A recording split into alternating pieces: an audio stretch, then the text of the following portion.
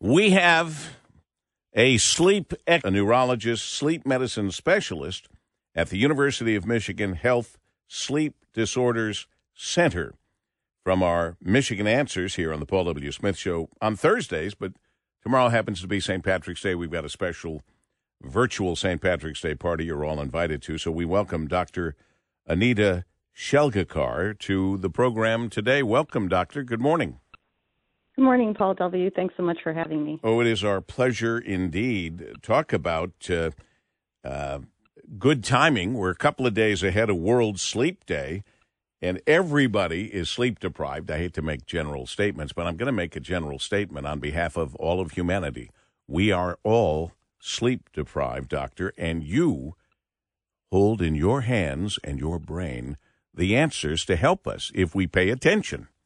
But I want to ask you first, if you were to choose, first of all, I know you would choose to stick with one because the change causes all kinds of trouble. But would you have chosen daylight saving time or would you have chosen Eastern Standard Time? That's a great question. From a sleep science standpoint, we advocate for permanent standard time because that allows our body's internal clock to be best aligned with the world around us and particularly with the sun. More so than daylight saving time. Absolutely. When we spring forward, then we're causing a mismatch between our body's internal clock and the world around us and the sun time. And that can make it harder to wake up in the morning because it's darker in the morning. And at the end of the day, can make it harder to fall asleep because there's more light in our environment. So our circadian rhythm, our internal clock, does best when we're exposed to light first thing in the morning and have dimness and darkness around bedtime. Excellent. Right from the source, a professional neurologist, sleep medicine specialist, Dr. Anita Shelgakar from the University of Michigan. Back to sleep now. And that is, we are just learning in the last few years, at least the average person, just how important sleep is. If you don't get enough sleep, you could be pushing yourself into diabetes, for example, any number of things, heart issues. Tell us again, remind us from your standpoint why sleep is so important. That's a great question, Paul W. Sleep helps us with so many of our body's processes, our mood regulation, our attention, as you mentioned, our cardiovascular system, our metabolic system. So really every aspect of our lives is touched by healthy sleep. And so that's why we are so keen on helping people make it a priority and incorporate healthy sleep habits. And what are some of the most or more common sleep disorders that you see, doctor, and how do you treat them? So the patients in our clinic commonly have insomnia or a sleep-related breathing disorder, such as obstructive sleep apnea. We also treat patients who have restless leg syndrome and narcolepsy or other sleep disorders that cause excessive daytime sleepiness.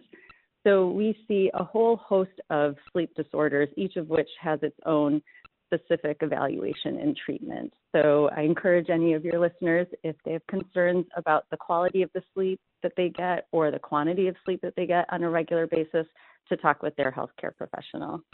Here's one that I have a problem with. Because all of us here right now get up at an ungodly hour during the week to do our job, we sleep in on the weekend. Yet time and time again, Doc, I hear that we should go to sleep and wake up at the same time all the time. What about that? That's a great question. We do recommend keeping a consistent schedule as much as possible to minimize variation and to help maintain your body's internal clock, maintain that internal rhythm in your body. And that can actually help you fall asleep and wake up more easily at the times that you desire to wake up and go to sleep.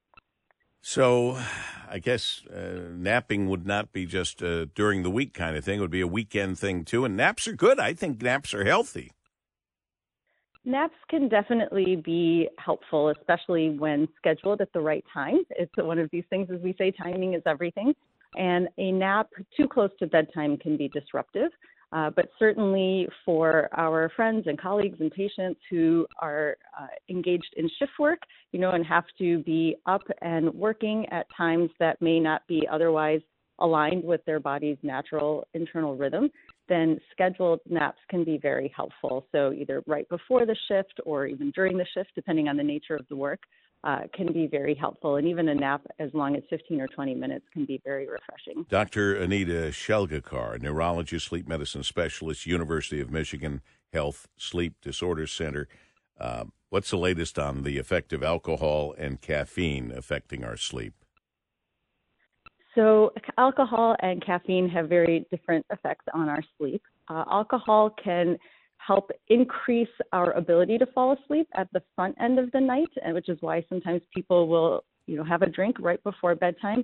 But we see that later on in the night, it actually makes our sleep much more fragmented. So it causes many disruptions to our sleep and can even suppress the amount of REM sleep we get. So even though it helps with falling asleep initially, it ultimately causes more disruptions than benefit to sleep.